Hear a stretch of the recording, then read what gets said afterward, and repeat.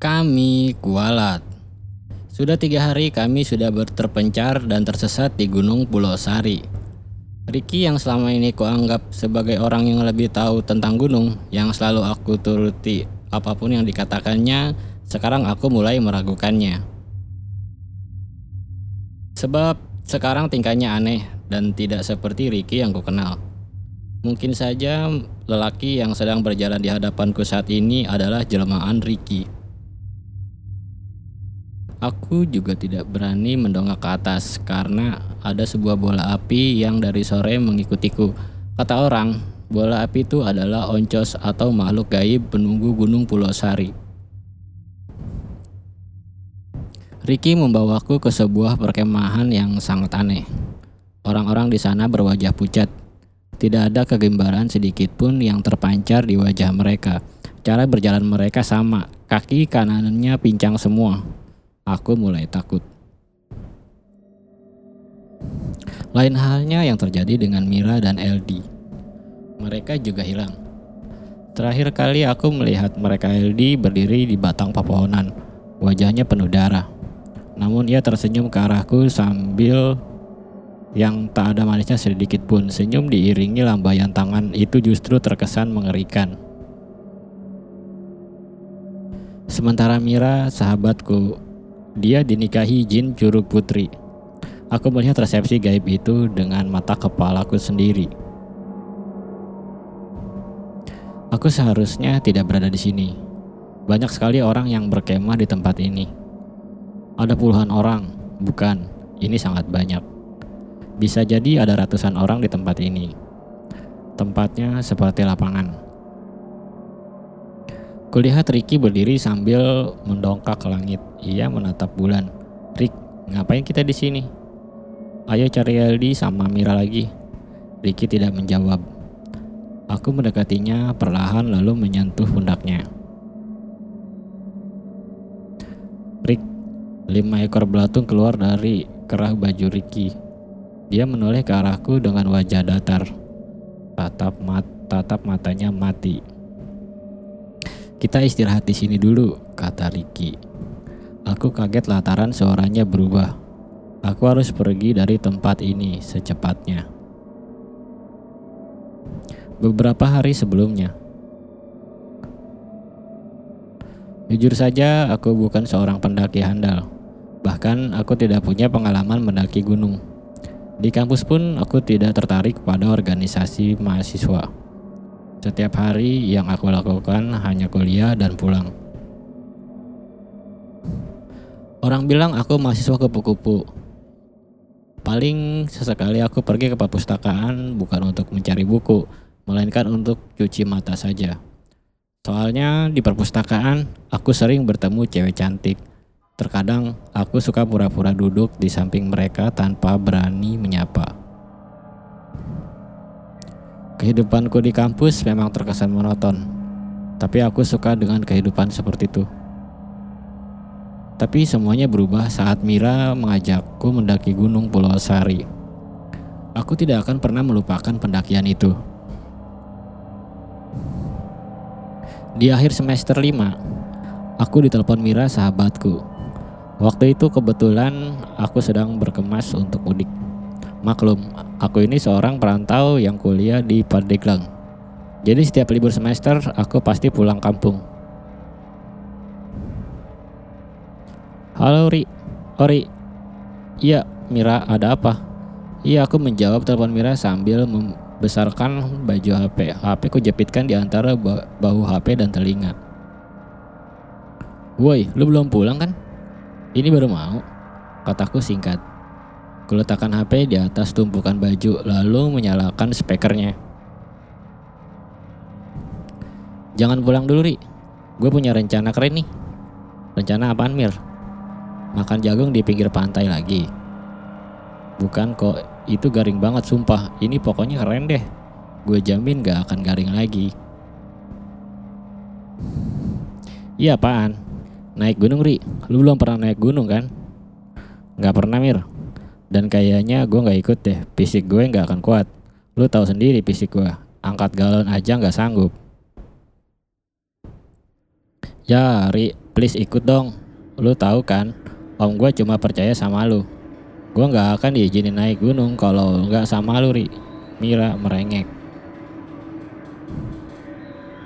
Aku menghembuskan napas berat. Tanganku berhenti membereskan pakaian. Ya udah, nanti gue antar izin aja ke om lu ya. Ri, lu mau kalau gue kenapa-kenapa terus lu yang dituntut sama om gue? Mendingan ikut aja, kan bisa jagain gue juga. Pacar lu juga ikut kan, Mir? Tanyaku dengan nada malas. Iya, dia juga. Tapi gak akan seru kalau lu gak ikut. Aku terdiam sejenak. Siapa yang bakal jadi pemandunya? Kita kan amatir, Mir. Harus ada minimal 1 orang yang mahir naik gunung. Gak boleh sembarangan, bahaya. Riki, kita kesana bareng si Riki. Sama si Riki, anak kelas B. Dia mahir banget soal pendakian. Riki memang anak pecinta alam. Dia sudah mendaki berbagai gunung di Pulau Jawa. Aku sangat percaya kalau Riki yang jadi pemandunya. Naik gunung apa, Mir? Jangan jauh-jauh, Pulau Sari aja, kata Mira. Gunung Pulau Sari memang lokasinya dekat dengan kampusku. Bahkan dapat dilihat dari jendela kelas. Banyak orang juga dari luar kota yang mendaki gunung itu. Selain ketinggiannya hanya 1346 mdpl, Gunung Pulau Sari juga terkenal dengan air terjunnya yang indah. Air terjun itu bernama Curug Putri. Ya udah deh, gue ikut, kataku. Seharusnya saat itu aku tidak mengiyakan ajakan Mira. Atau seharusnya aku melarang Mira untuk naik gunung. Tapi sore itu aku malah mendatangi tempat tinggal Mira di rumah omnya. Sebab Mira juga seorang perantauan. Sore itu aku, Mira, Riki, dan Eldi berkumpul di teras rumah. Kami merencanakan pendakian untuk esok. Sudah banyak hal indah yang kami bayangkan saat sampai di puncak nanti. Sayangnya rencana itu ternyata menjadi awal malapetaka bagi kami.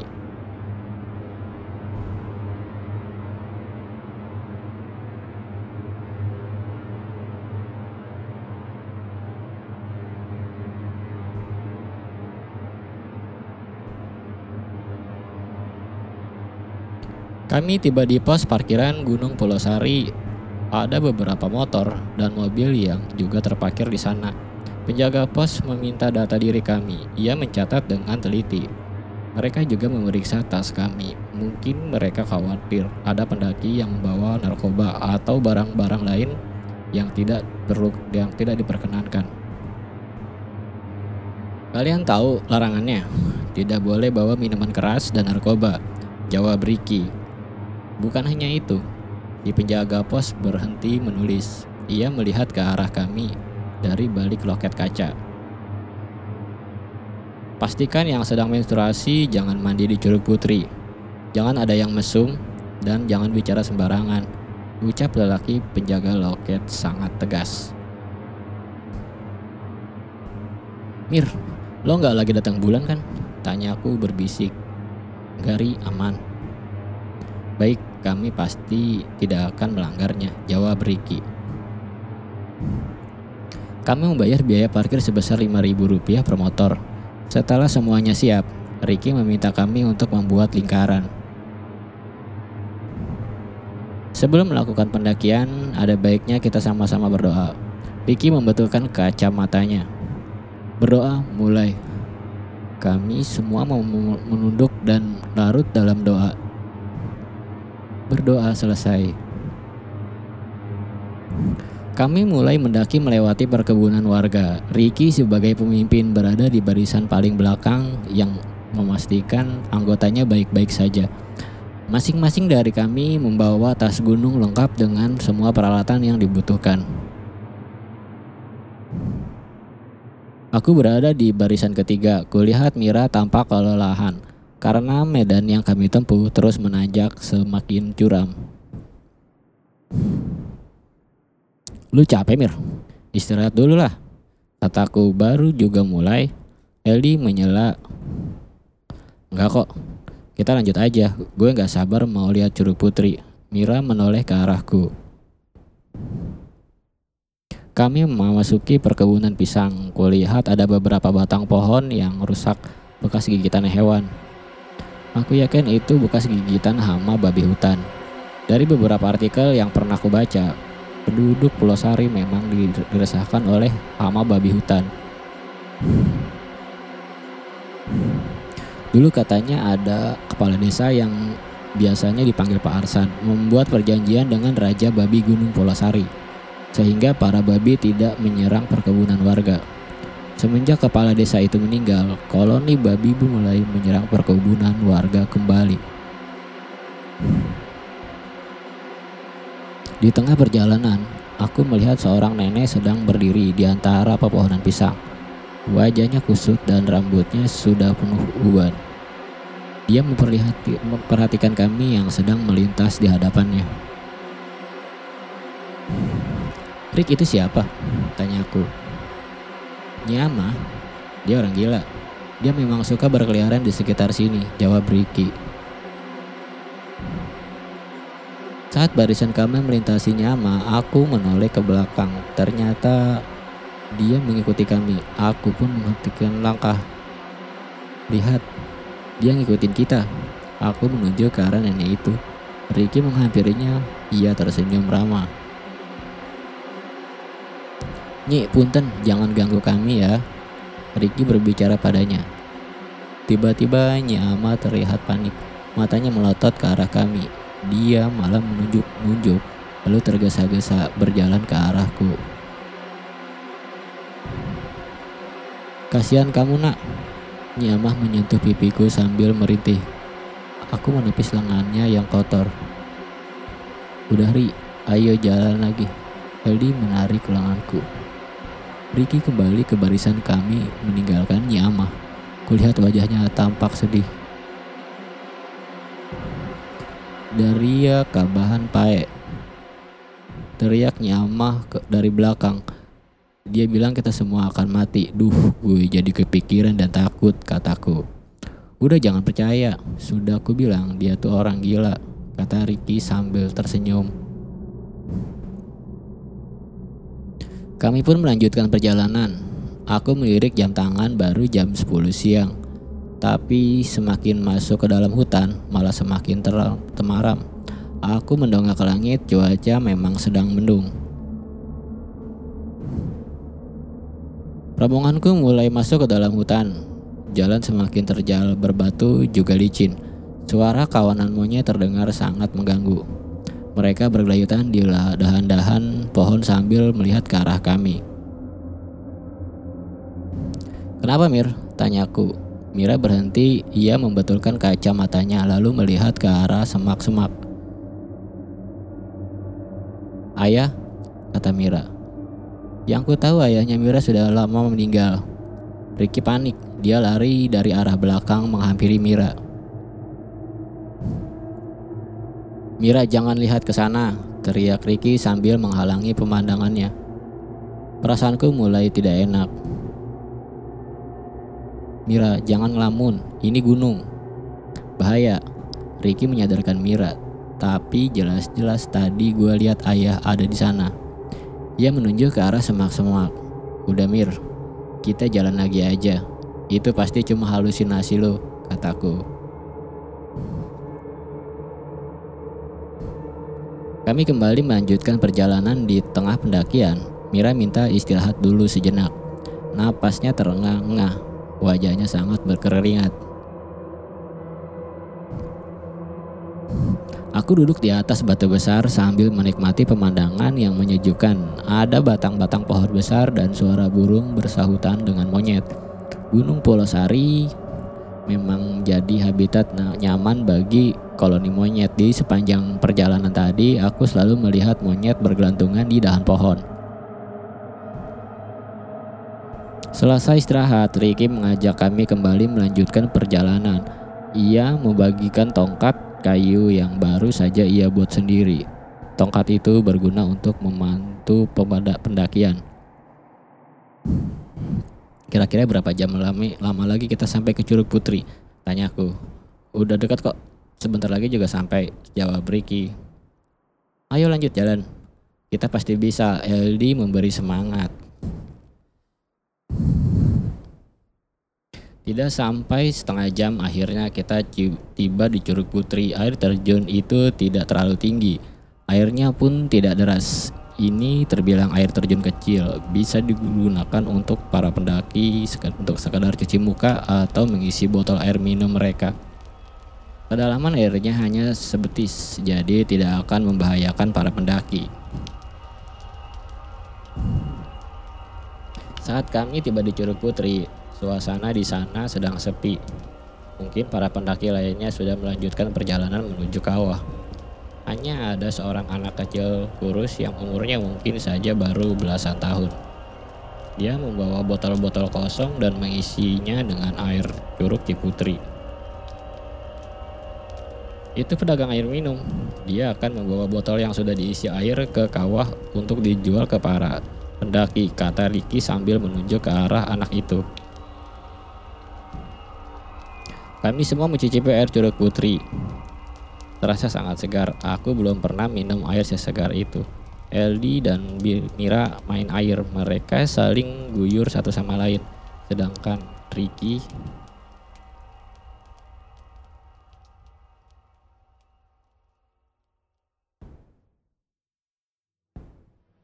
sibuk mengambil gambar menggunakan kamera HP-nya.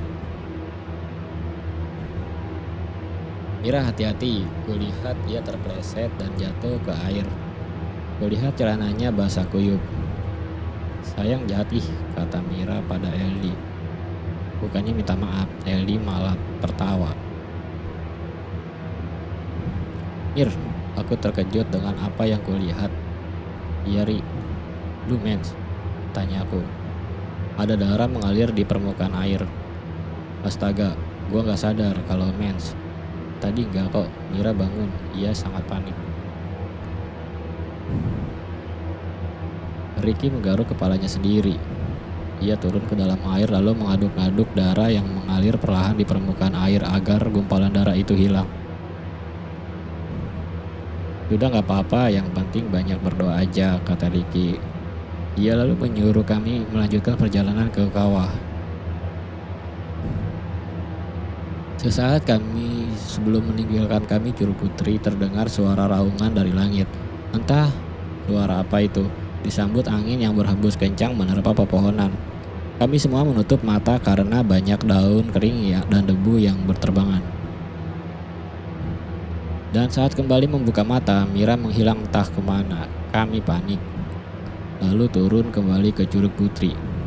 Memanggil-manggil Mira. Rik, Mira kemana Rik?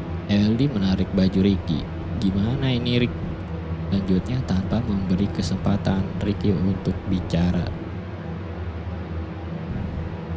Ada apa ini? Seorang lelaki tua muncul dari jalan setapak. Ia mengenakan baju hitam dan celana hitam semata kaki. Ia juga mengenakan belangkon. Pak, pacar saya hilang. LD menghampiri lelaki itu. Siapa itu? Tanyaku. Dia Pak Jaro, kuncen gunung ini, jawabnya sambil menghampiri lelaki tua itu. Ricky lalu menyalaminya. Memangnya apa yang sudah Pak Jaro mau lakuin di curug ini? Tanyanya. LD langsung menjelaskan kejadiannya. Pak Jaro menggeleng-geleng kepala. Ia berjalan mendekati air terjun. Di hadapan air terjun itu, dia berdiri sambil mengacungkan kedua tangannya ke langit. Entah apa yang sedang dia lakukan. Tidak lama kemudian, dia menghampiri kami kembali. Teman kalian baik-baik saja. Dia melakukan kesalahan fatal. Ada ritual yang harus kalian lakukan kalau mau dia kembali. Apa itu, Pak? Tanya LD. Kalau mau, mari ikut aku. Dia melangkah ke arah jalan setapak menuju kawah. Kami mengikutinya dari belakang. Apa dia bisa dipercaya? Aku berbisik di telinga Ricky. Tenang saja, dia orang baik. Dia juru kunci gunung ini. Ricky membetulkan posisi kacamatanya. Lengannya menepuk pundakku. Ia mencoba menenangkan kepanikanku. Aku tidak tahu kemana Pak Jarwo akan membawa kami, kata Ricky. Ini bukan lagi jalur menuju kawah. Pak Jarwo harus menebas rerumputan liar yang menghalangi jalan. Semakin masuk ke dalam hutan, semakin terasa semakin menakutkan.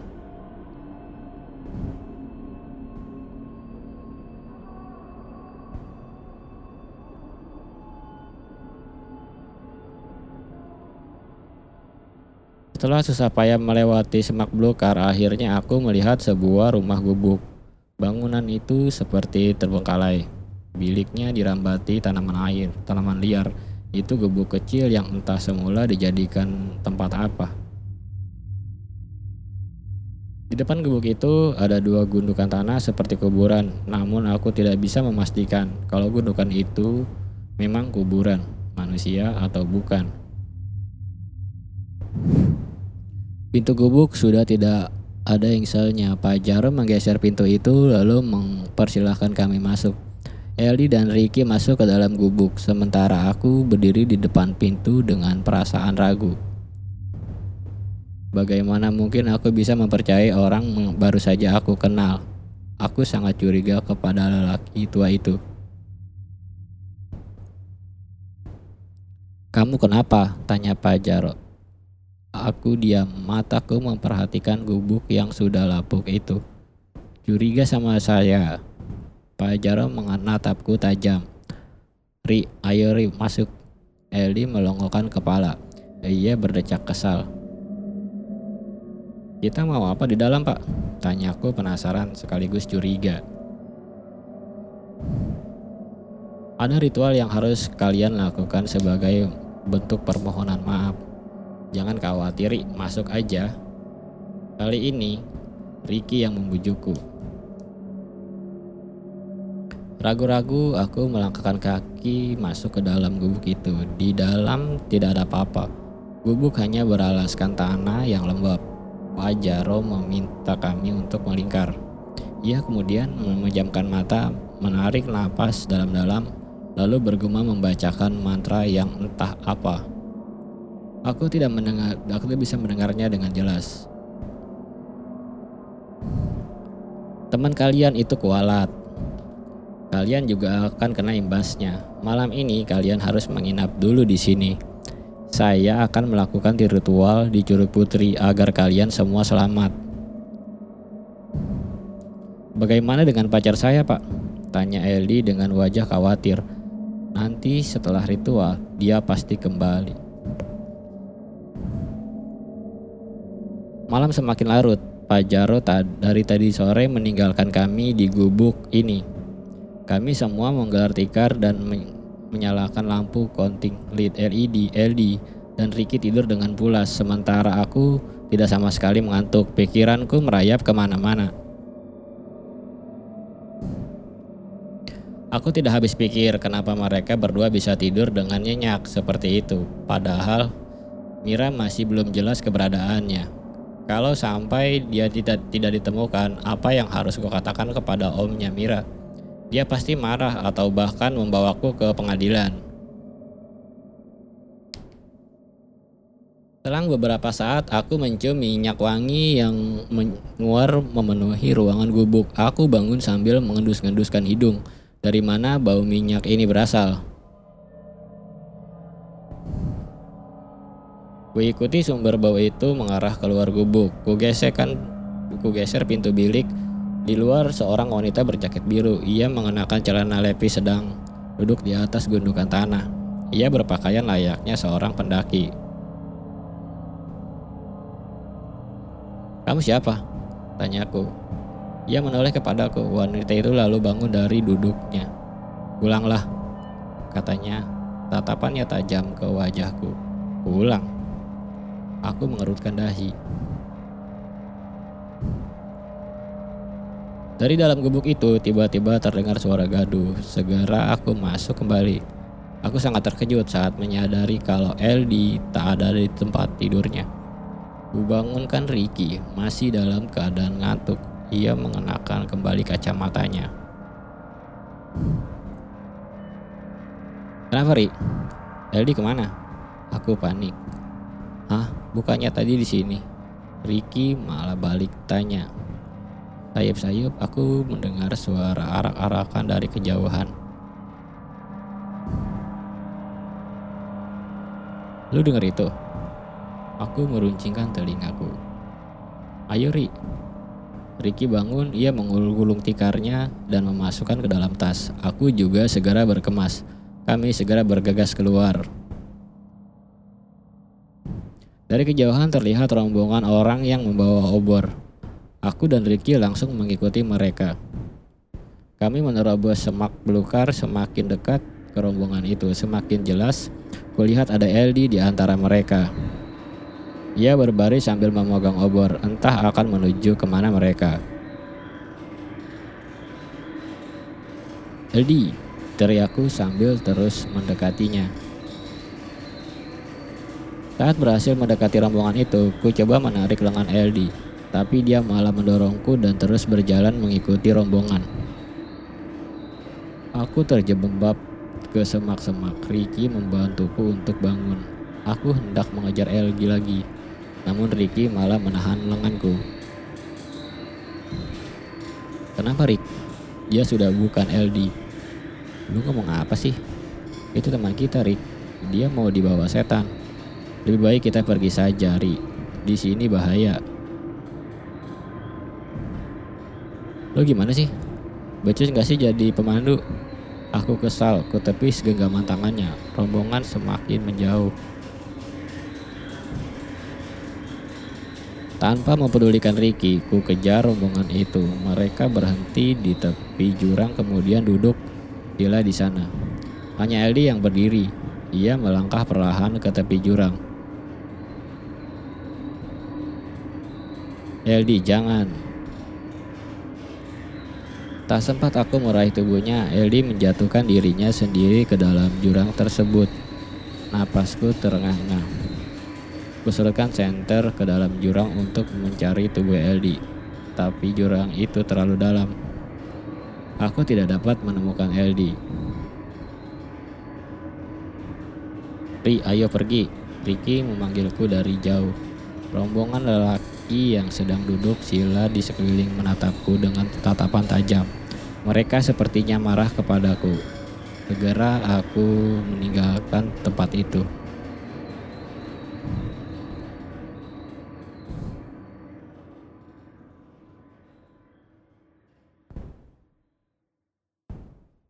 Kami melanjutkan perjalanan. Daerah ini sangat tidak aman bagi kami. Kalau kami menunggu Pajaro, aku yakin ada satu hal buruk yang terjadi pada kami.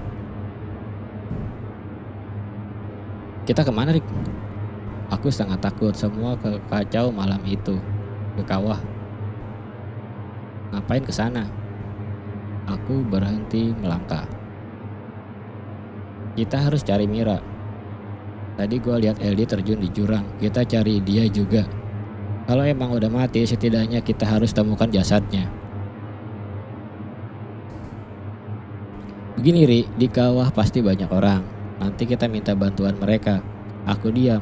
Ada benarnya juga apa yang dikatakan Ricky. Sudah 2 jam kami berjalan. Entah kenapa aku merasa kalau semakin tersesat. Tidak ada jalan setapak yang menjadi jalur pendakian. Sialnya, kami malah balik lagi ke gubuk tadi. Aku duduk lemas di atas tanah. Ricky menggelengkan kepala. Kami benar-benar dipermainkan setan malam itu. Rick, kenapa kita balik lagi ke gubuk ini? Ricky tidak menimpali perkataanku. Sepertinya dia sedang berpikir keras. Kompas, Rick. Lu bawa kompas gak? Aku berdiri lalu menghampirinya. Sebentar. Ricky memintaku untuk memagi senternya. Dia membuka tas ranselnya untuk mencari kompas. Ada, Rick. Wah, untungnya gua bawa nih. Ia tersenyum sambil menunjukkan kompas itu padaku. Syukurlah. Menepuk pundak Ricky, kulirik jam tangan. Ternyata sudah jam 2 dini hari. Dari balik semak-semak, ku dengar suara dengkuran babi hutan sedang mencari makan. Aku dan Ricky harus selalu waspada karena babi hutan itu bisa saja menyerang kami. Kita ke arah mana sekarang? Kita ke arah barat, kata Ricky sambil menyesuaikan arah jarum kompasnya. Tanpa putus asa, kami berdua kembali berjalan mengikuti arah jarum kompas. Kali ini aku yakin kami tidak akan balik lagi ke gubuk sialan itu. Ricky yang berjalan di depanku semakin lama, langkahnya semakin cepat. Sampai-sampai aku harus berlari kecil agar tidak tertinggal. Rick, pelan-pelan jalannya, kataku. Ricky tiba-tiba berbelok ke kanan. Aku tidak dapat melihatnya karena terhalang oleh semak-semak. Ricky menghilang. Kucari dia sambil menyorotkan senter ke segala arah, tapi tidak ada. Ricky, aku panik. Keringat membasahi wajah. Ku dengar dengkur babi semakin mendekat. Semakin semak belukar di hadapanku berguncang. Sontak saja aku lari terbirit-birit tanpa arah dan tujuan. Semuanya jadi kacau. Aku semakin tersesat di gunung ini. Lelah, itu yang kurasakan. Kakiku rasanya tidak sanggup lagi untuk berlari. Napasku terengah-engah. Tenggorokanku kering. Persediaan air sudah habis. Kulepaskan tas ransel dan kulemparkannya ke semak-semak. Lalu aku berbaring di atas rerumputan yang basah. Kulihat langit bulan mengambang dengan tenang. Kalau saja aku tidak pernah ikut jalan dalam pendakian ini, mungkin semuanya akan baik-baik saja. Ori, seseorang memanggilku. Itu jelas suara Mira. Entah dari mana arahnya. Mir. Kusorotkan cahaya senter ke segala arah. Ori, sini. Sebuah tangan perempuan muncul dari balik semak-semak. Di pergelangan tangannya ada jam warna biru. Aku sangat mengenali jam tangan itu milik Mira. Mira, pelan-pelan, ku dekati lengan itu. Sini, Ri. Lengan itu melambai-lambai. Ku dekati lengan itu, bajuku ditarik paksa ke dalam semak-semak. Jelas saja aku kehilangan keseimbangan. Untung saja Mira menahan tubuhku. Ia membawaku ke sebuah perkampungan. Aku heran kenapa di gunung seperti ini ada perkampungan yang sangat ramai. Wajah Mira terlihat sangat bahagia. Ia bahkan tidak berhenti tersenyum. Kampung itu sedang ramai. Orang-orang sibuk mempersiapkan sesuatu. Janur dipasang di depan rumah gubuk. Mereka membawa makanan dan buah-buahan lalu menyerahkannya pada 3 orang wanita yang berjajar di depan rumah. Mereka seperti akan menggelar hajatan. Gua mau menikah, Ri. Hah? Nikah? Jelas saja aku terkejut. Iya, malam ini. Mira menatapku sambil tersenyum. Ayo, gua kenalin lo sama calon suami gua. Dia ganteng banget. Mira menarik tanganku. Enggak, Mir. Kita harus pulang. Sadar, Mir, ini pasti bukan alam kita. Aku membujuknya, tapi Mira sepertinya tidak peduli pada ucapanku. Dia membawaku ke rumah gubuk. Tempat hajatan akan digelar. Aku dan Mira masuk melalui pintu dapur. Di dalam sana banyak sekali wanita tua yang sedang sibuk masak. Mereka menoleh ke arahku sambil tersenyum ramah. Mira kemudian membawaku ke dalam kamar. Ruangannya temaram karena hanya ada lampu canting yang menjadi penerang. Kenalin, itu calon suami gua. Aku terkejut saat melihat sosok makhluk besar sedang duduk memandangi lampu canting. Sosok itu berbulu hitam, matanya merah menyala. Kukunya panjang dan juga bertaring. Astaga Mira, ayo pulang. Ku tarik paksa lengan Mira. Itu jelas Gondoruo. Mira mau menikah dengan Gondoruo. Apa-apaan ini? Sekuat tenaga ku tarik Mira kepaksa keluar dari rumah gubuk itu. Namun kami tidak semudah keluar dari kampung. Nyatanya di halaman rumah sudah berdiri 5 lelaki berbadan besar menatapku dengan tatapan tajam. Mereka semua membawa golok. Apa yang harus kulakukan sekarang? Tolong biarkan kami pergi dari sini. Aku terbata-bata. Mira menggibaskan lengannya dari genggamanku. Pergi, rumah gue sekarang di sini, Ri. Aku tahu dia sedang dipengaruhi jin. Sadar Mira. Sadar. Dia malah tertawa lalu menepuk pundakku. Gue bahagia di sini, Ri. Kalau lu mau pulang, silahkan saja. 5 lelaki berbadan besar mendekati Mira. Mereka menuntunnya masuk kembali ke dalam rumah gubuk tadi. Dari belakangku terdengar suara gamelan dan beduk ditabuh bertalu-talu. Pesta pernikahan dimulai. Orang-orang berkumpul di depan rumah gubuk. Mira muncul dari rumah tersebut. Dia sudah didandani layaknya pengantin. Wajahnya penuh bedak, rambutnya dikonde. Ia juga mengenakan kebaya batik. Kulihat dia tidak mengenakan alas kaki. Di belakang Mira menyusul sosok Gondoruo mengerikan. Ia digiring 5 orang lelaki tadi. Mira kemudian menggandeng lengan Gondoruo itu. Rombongan itu berjalan sambil menyanyikan tembang yang tidak jelas. Aku bahkan tidak pernah mendengar tembang itu sebelumnya. Kuikuti rombongan itu dari belakang. Mira bergandengan dengan Gondoruo. Ia terlihat sangat bahagia. Langkahnya anggun dan selalu tersenyum. Berbeda dengan Gondoruo yang digandeng Mira, makhluk itu sangat menjijikan. Ia terus mengeluarkan air liur yang membasahi bulu-bulu hitamnya. Tidak lama kemudian rombongan berhenti di Curug Putri. Semua orang duduk di sila kecuali Mira dan Gondoruo. Aku bersembunyi di balik batang pohon, menyaksikan resepsi pernikahan gaib itu. Sangat berbahaya kalau aku mengacaukannya. Bisa-bisa aku mati dibunuh mereka. Entah ritual pernikahan macam apa itu, tanpa adanya penghulu atau pendeta yang menikahkan mereka.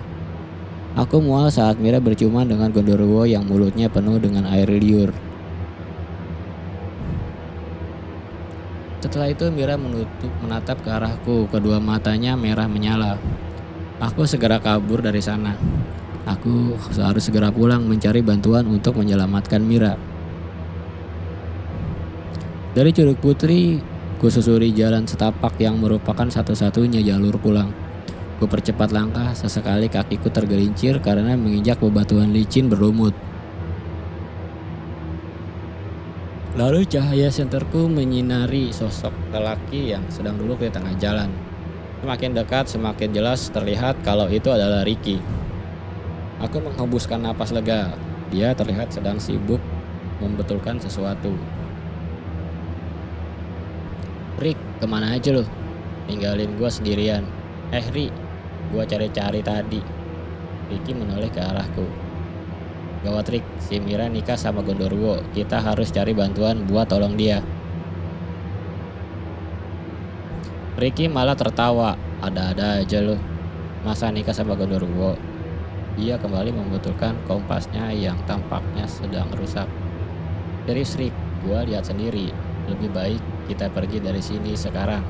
Nanti di kampung kita cari orang pintar buat bantu Mira.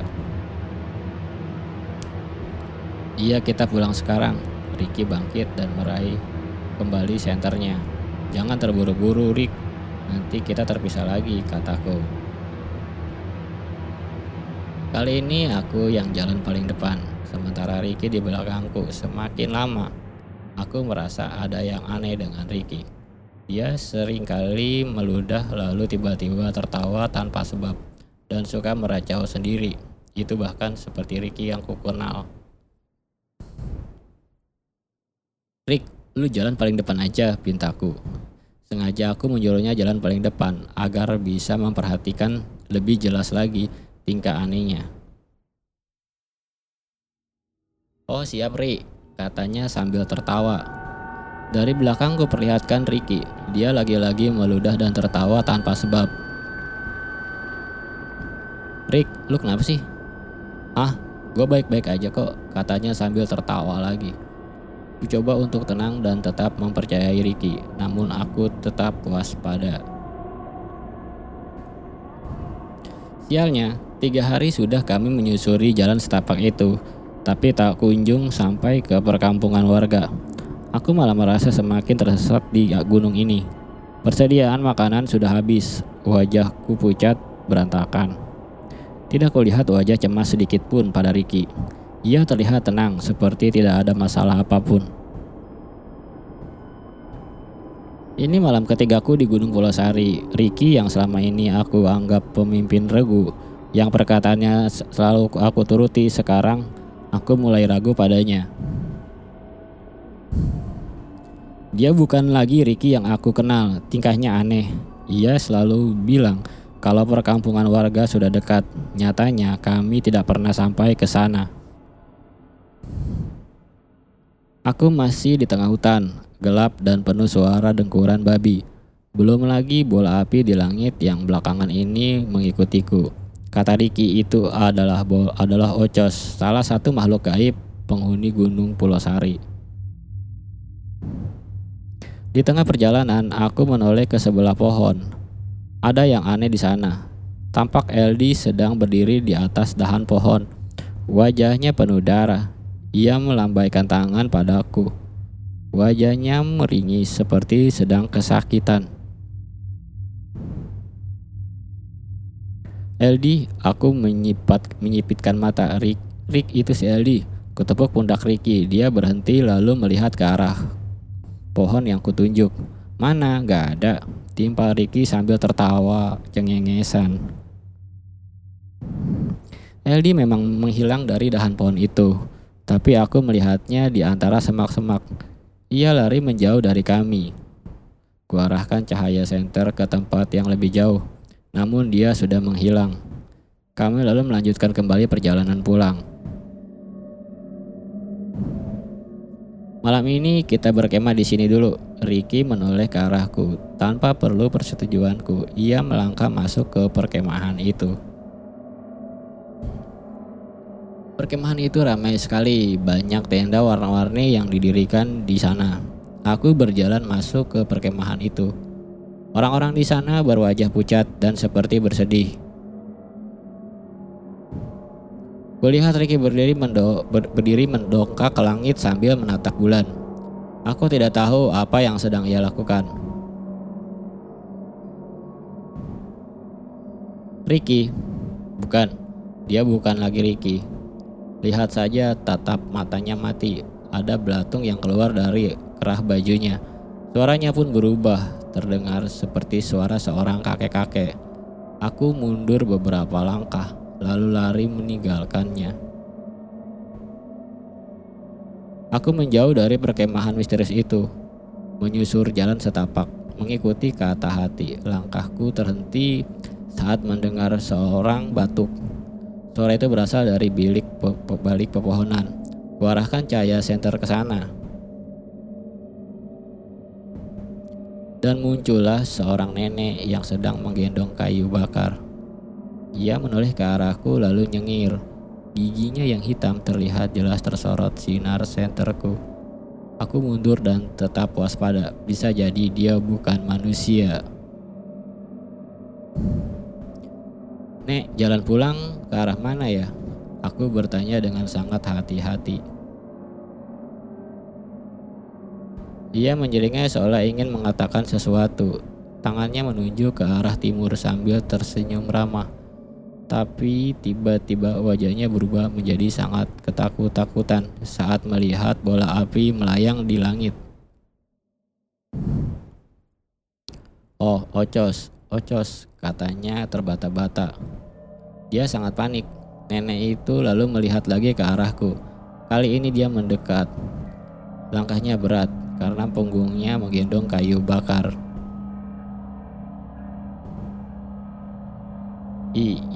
Ikut itu Ocos, dia selalu terbata-bata. Mungkin karena sudah tua, jadi dia mengalami gangguan dalam berbicara. Nenek itu menarik lenganku, sepertinya dia mau membawaku ke suatu tempat. Sesekali dia mendongak ke langit melihat bola api yang terus mengikutiku. Kita mau kemana, Nek? Sana, ke rumah, katanya sambil menepuk dadanya sendiri.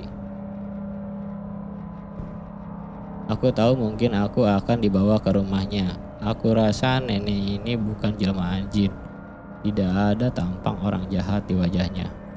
Lagi pula, kejahatan apa yang bisa dilakukan seorang nenek seperti dia? Lebih baik aku tidak lagi mencurigainya.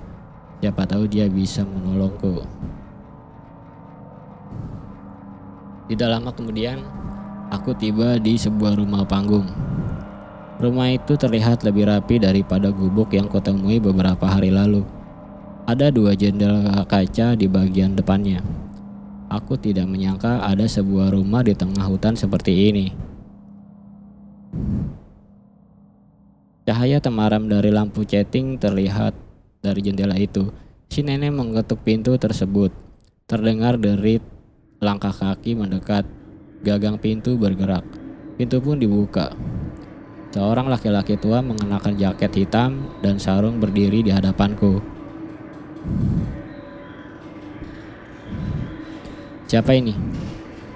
Tanya kakek itu sambil menunjuk ke wajahku. Orang nyasar, kata si nenek. Ngapain bawa orang nyasar ke sini? Tapi kakek itu terlihat kesal. Si nenek menunjuk ke langit. Ocos, ada tuh. Si kakek menunggak ke langit. Sontak saja dia terkejut saat melihat bola api mengambang di atas sana. Aku dan nenek buru-buru masuk ke dalam rumah. Kayu bakar diletakkan di halaman. Pintu dikunci rapat, tirai jendela ditutup. Aku dibawa masuk ke dalam kamar si kakek. Kamar itu bau tembakau kering. Mungkin si kakek menyimpan tembakau di kamarnya. Ada lampu canting yang digantungkan di dinding bilik. Namaku Abah Sarta dan ini istriku Sapina. Apa yang terjadi sampai kamu bisa diikuti Ocos? Nama aku Oribah. Awalnya aku dan 3 orang temanku mau berkemah di kawah gunung. Tapi di perjalanan satu persatu temanku hilang. Mereka semua digondol jin. Abah Sarta menggelengkan kepala. Apa kesalahan kalian?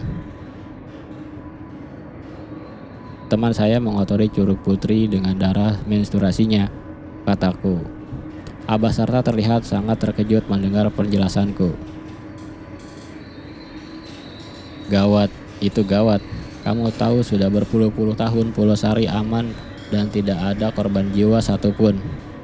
Gara-gara temanmu bisa jadi para pendaki lain juga ikut celaka. Abah Sarta marah. Urat lehernya sampai menonjol. Apa yang harus aku lakukan, Bah? Sulit, ini sulit. Ia menoleh ke si nenek. Antar aku pulang saja, Bah. Tolong aku. Kamu tidak bisa pulang, katanya sambil menatapku dengan tatapan cemas. Perkataan Abah Sarta membuatku sangat terkejut. Tapi kata Pak Jaro, aku dan teman-temanku masih bisa diselamatkan. Dia bohong, tidak ada yang bisa selamat dari kualat Gunung Polosari. Dia pasti sengaja mengarahkan kalian pada jin gunung ini agar pendaki yang lain bisa selamat. Itu kesalahan kalian dan kalian yang harus bertanggung jawab sendiri akibatnya, tambah Abah Sarta. Aku tertunduk lesu, jujur aku tak mau mati di gunung ini. Tanpa kusadari, air mataku menetes. Aku nangis. karena takut. Masih banyak hal yang ingin kulakukan dan aku tidak mau mati sekonyol seperti ini. Sudah, jangan nangis, Abah Sarta menepuk pundakku. Tolong antarkan aku pulang, Bah, aku mohon. Dari jendela kamar muncul bayangan bola api melintas. Dia benar-benar mengincarku. Abah Sarta dan istrinya terkejut. Mereka bergidik ngeri saat menyaksikan bola api itu melintas di jendela kamar mereka. Kau harus pergi dari sini sekarang, Abah Sarta mengusirku. Jangan. Si nenek memegang pundakku. Dia sepertinya akan membelaku. Nginep di sini. Iya, di sini nginep. Ia mengelus rambutku. Bahaya, Sapina. Kita bisa mati dibunuh Ocos, Abah Sarta membentak. Dia membuka pintu kamar. Dia lalu menyuruhku pergi dari rumahnya. Aku tetap tidak beranjak sebab aku tahu di luar sana lebih berbahaya. Bah, boleh aku nginep dulu di sini? Aku merapatkan kedua telapak tangan, memohon padanya. Abah Sarta tampaknya luluh. Dia menghembuskan napas berat. 1 malam saja. Besok pagi kamu harus pergi dari sini. Akhirnya Abah Sarta berbaik hati mengizinkanku menginap di rumahnya. Dia menunjukkan sebuah kamar untukku. Ada kasur kapuk dan bantal di dalam kamar itu. Juga lemari kayu yang terlihat sudah usang. Aku menutup pintu kamarku. Ku lepas tas ranselku, lalu membaringkan diri di atas kasur. Cahaya lampu canting tamaram menyinari kamar, membuatku cepat ngantuk. Di luar bola api itu pasti masih menungguku. Aku tidak tahu apa yang akan terjadi padaku besok. Apakah aku akan tetap hidup atau mati seperti Eldi atau dibawa jin seperti Mira?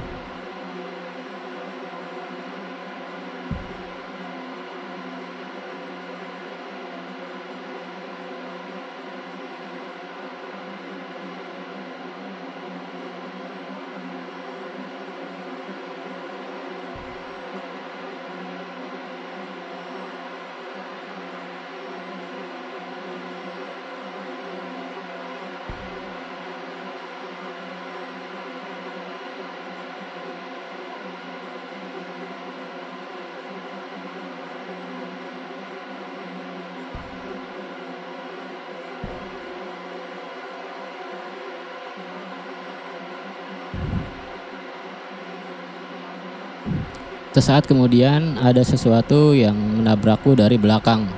Tubuhku terpelanting, senterku jatuh ke semak-semak. Aku menangis kesakitan. Tubuhku terasa remuk. Kuperhatikan objek yang barusan menabrak tubuhku. Objek itu terlihat samar. Kurai kembali senterku lalu mengarahkan cahayanya ke objek tersebut. Itu ternyata babi hutan. Saat hendak bangun kembali, ternyata betisku sobek. Pasti karena hantaman taring babi itu.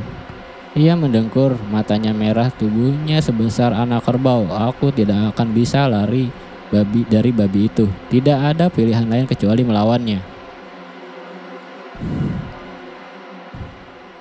Babi itu lari dengan cepat ke arahku. Kurogoh sebuah pisau kecil dari kantong ransel. Tubuhku diseruduk sampai terseret beberapa meter ke belakang. Kupegang erat-erat kepala babi itu, lalu ku menebaskan pisau ke punggungnya. Babi itu mengeluh. Dia mengibaskan kepalanya membuat tubuhku terpental jauh hingga membentur batang pohon. Kulit babi itu terlalu keras. Pisauku hanya bisa memberi luka kecil di punggungnya. Darah mengalir dari punggung babi itu. Tapi sepertinya tidak menyerah untuk kembali menyerangku. Dengan dengkurannya yang mengerikan, dia lagi-lagi berlari ke arahku. Aku melompat dan berhasil menangkap tubuhnya. Babi itu mengamuk. Ia lari sembarang arah, sedangkan aku berpegangan erat di atas punggungnya. Kutusuk punggungnya berkali-kali dengan pisau, tapi pisauku malah patah. Tanganku refleks merogoh keris kecil dari dalam kantong celana. Maksudku, ingin kutusukkan keris itu ke mata si babi biar dia tewas. Ajaibnya, baru saja keluarkan keris itu ke kepala si babi, tiba-tiba tubuhku terpental. Babi itu juga tersungkur ke semak-semak. Ia mati begitu saja. Napasku terengah-engah. Aku menoleh ke arah kanan. Di antara derasnya tetesan hujan ada seorang wanita berpakaian seperti putri kerajaan berdiri di depan pohon besar. Aku masih ingat wajahnya. Dia wanita yang berbicara dengan Abah Sartra. Apa maumu bangsat? Keluarkan aku dari gunung ini. Dengan sisa tenaga yang ada, aku lari ke arah wanita itu, mencoba untuk menyerangnya dengan keris kecil. Yang terjadi selanjutnya benar-benar di luar perkiraanku. Seharusnya aku tidak menyerang wanita itu. Aku terkejut saat sosok wanita itu berubah menjadi Ricky. Kerisku terlanjur menusuk tenggorokannya. Mata Ricky melotot. Kacamatanya jatuh. Kedua tangannya bergetar. Seperti kecoa yang sedang sekarat. Kucabut kembali keris yang panjangnya hanya setelunjuk orang dewasa itu. Darah muncrat dari lubang dari bekas tancapan keris. Aku berteriak sambil menahan tubuh Ricky yang lunglai. Rick. Kututup luka yang masih terus mengeluarkan darah dengan sapu tanganku. Ia sekarat, matanya menatapku seperti ada hal yang ingin dia ucapkan, tapi tertahan di tenggorokannya. Maafin gue, Ri. Pulanglah, kata Ricky. Sesaat kemudian kedua matanya terkatup. Aku tidak lagi merasakan detak jantungnya. Aku menangis, rasanya ingin sekali aku bunuh diri saja saat itu juga. Tidak sanggup lagi aku bertahan di gunung seperti ini. Kejadian demi kejadian yang aku alami semakin aneh dan tragis. Hujan tidak kunjung reda. Aku bangkit lalu merogoh sebuah tali dari dalam tas ranselku. Kuikatkan tali itu ke tubuh Ricky. Aku harus membawa pulang jasad Ricky. 2 hari berlalu, aku seperti berputar-putar saja di kawasan gunung ini. Selama 2 hari ini, aku makan belalang panggang. Koloni belalang itu kutemukan di tengah perjalananku. Yang menjadi masalah saat ini adalah jasad Ricky yang semakin membusuk. Tubuhnya mengeluarkan bau yang begitu menyengat. Aku berhenti di tengah jalan setapak. Aku rogoh botol air minum dari dalam tas yang sempat kuisi saat turun hujan. Aku meneguk air itu. Aku menoleh ke jasad Ricky. Dalam kondisi seperti ini, tidak mungkin aku bisa membawanya pulang.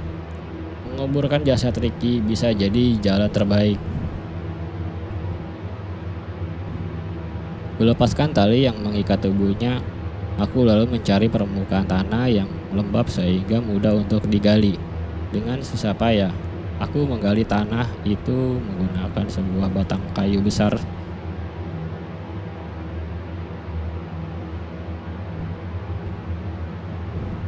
Aku tidak mampu menggali tanah itu terlalu dalam, asal bisa menimbun jasad Ricky itu sudah cukup. Setelah berhasil mengeburkannya, aku tancapkan batang kayu tersebut sebagai penanda kuburannya. Kemudian aku berdoa untuk Ricky. Malam kembali jatuh. Aku masih menyusuri jalan setapak yang seolah tidak berujung. Mira dan Eldi tidak lagi muncul, sementara bola api itu masih melayang mengikutiku kemanapun aku pergi. Tak lama kemudian, aku mencium bau kayu kering yang dibakar. Dari jauh terlihat bayangan api unggun. Akhirnya, aku tersenyum bahagia. Tampaknya ada seseorang yang berkemah di sini. Kupercepat langkahku menerjang semak-semak, tapi setibanya di sumber cahaya, aku tidak melihat orang berkemah di sana. Itu lagi-lagi gubuk tua yang pernah kudatangi. Di depan gubuk itu ada api unggun yang menyala dan seorang lelaki yang sedang duduk sila menghadap api tersebut. Aku mengenali lelaki itu. Dia Pajaro, si juru kunci Gunung Pulau Sari.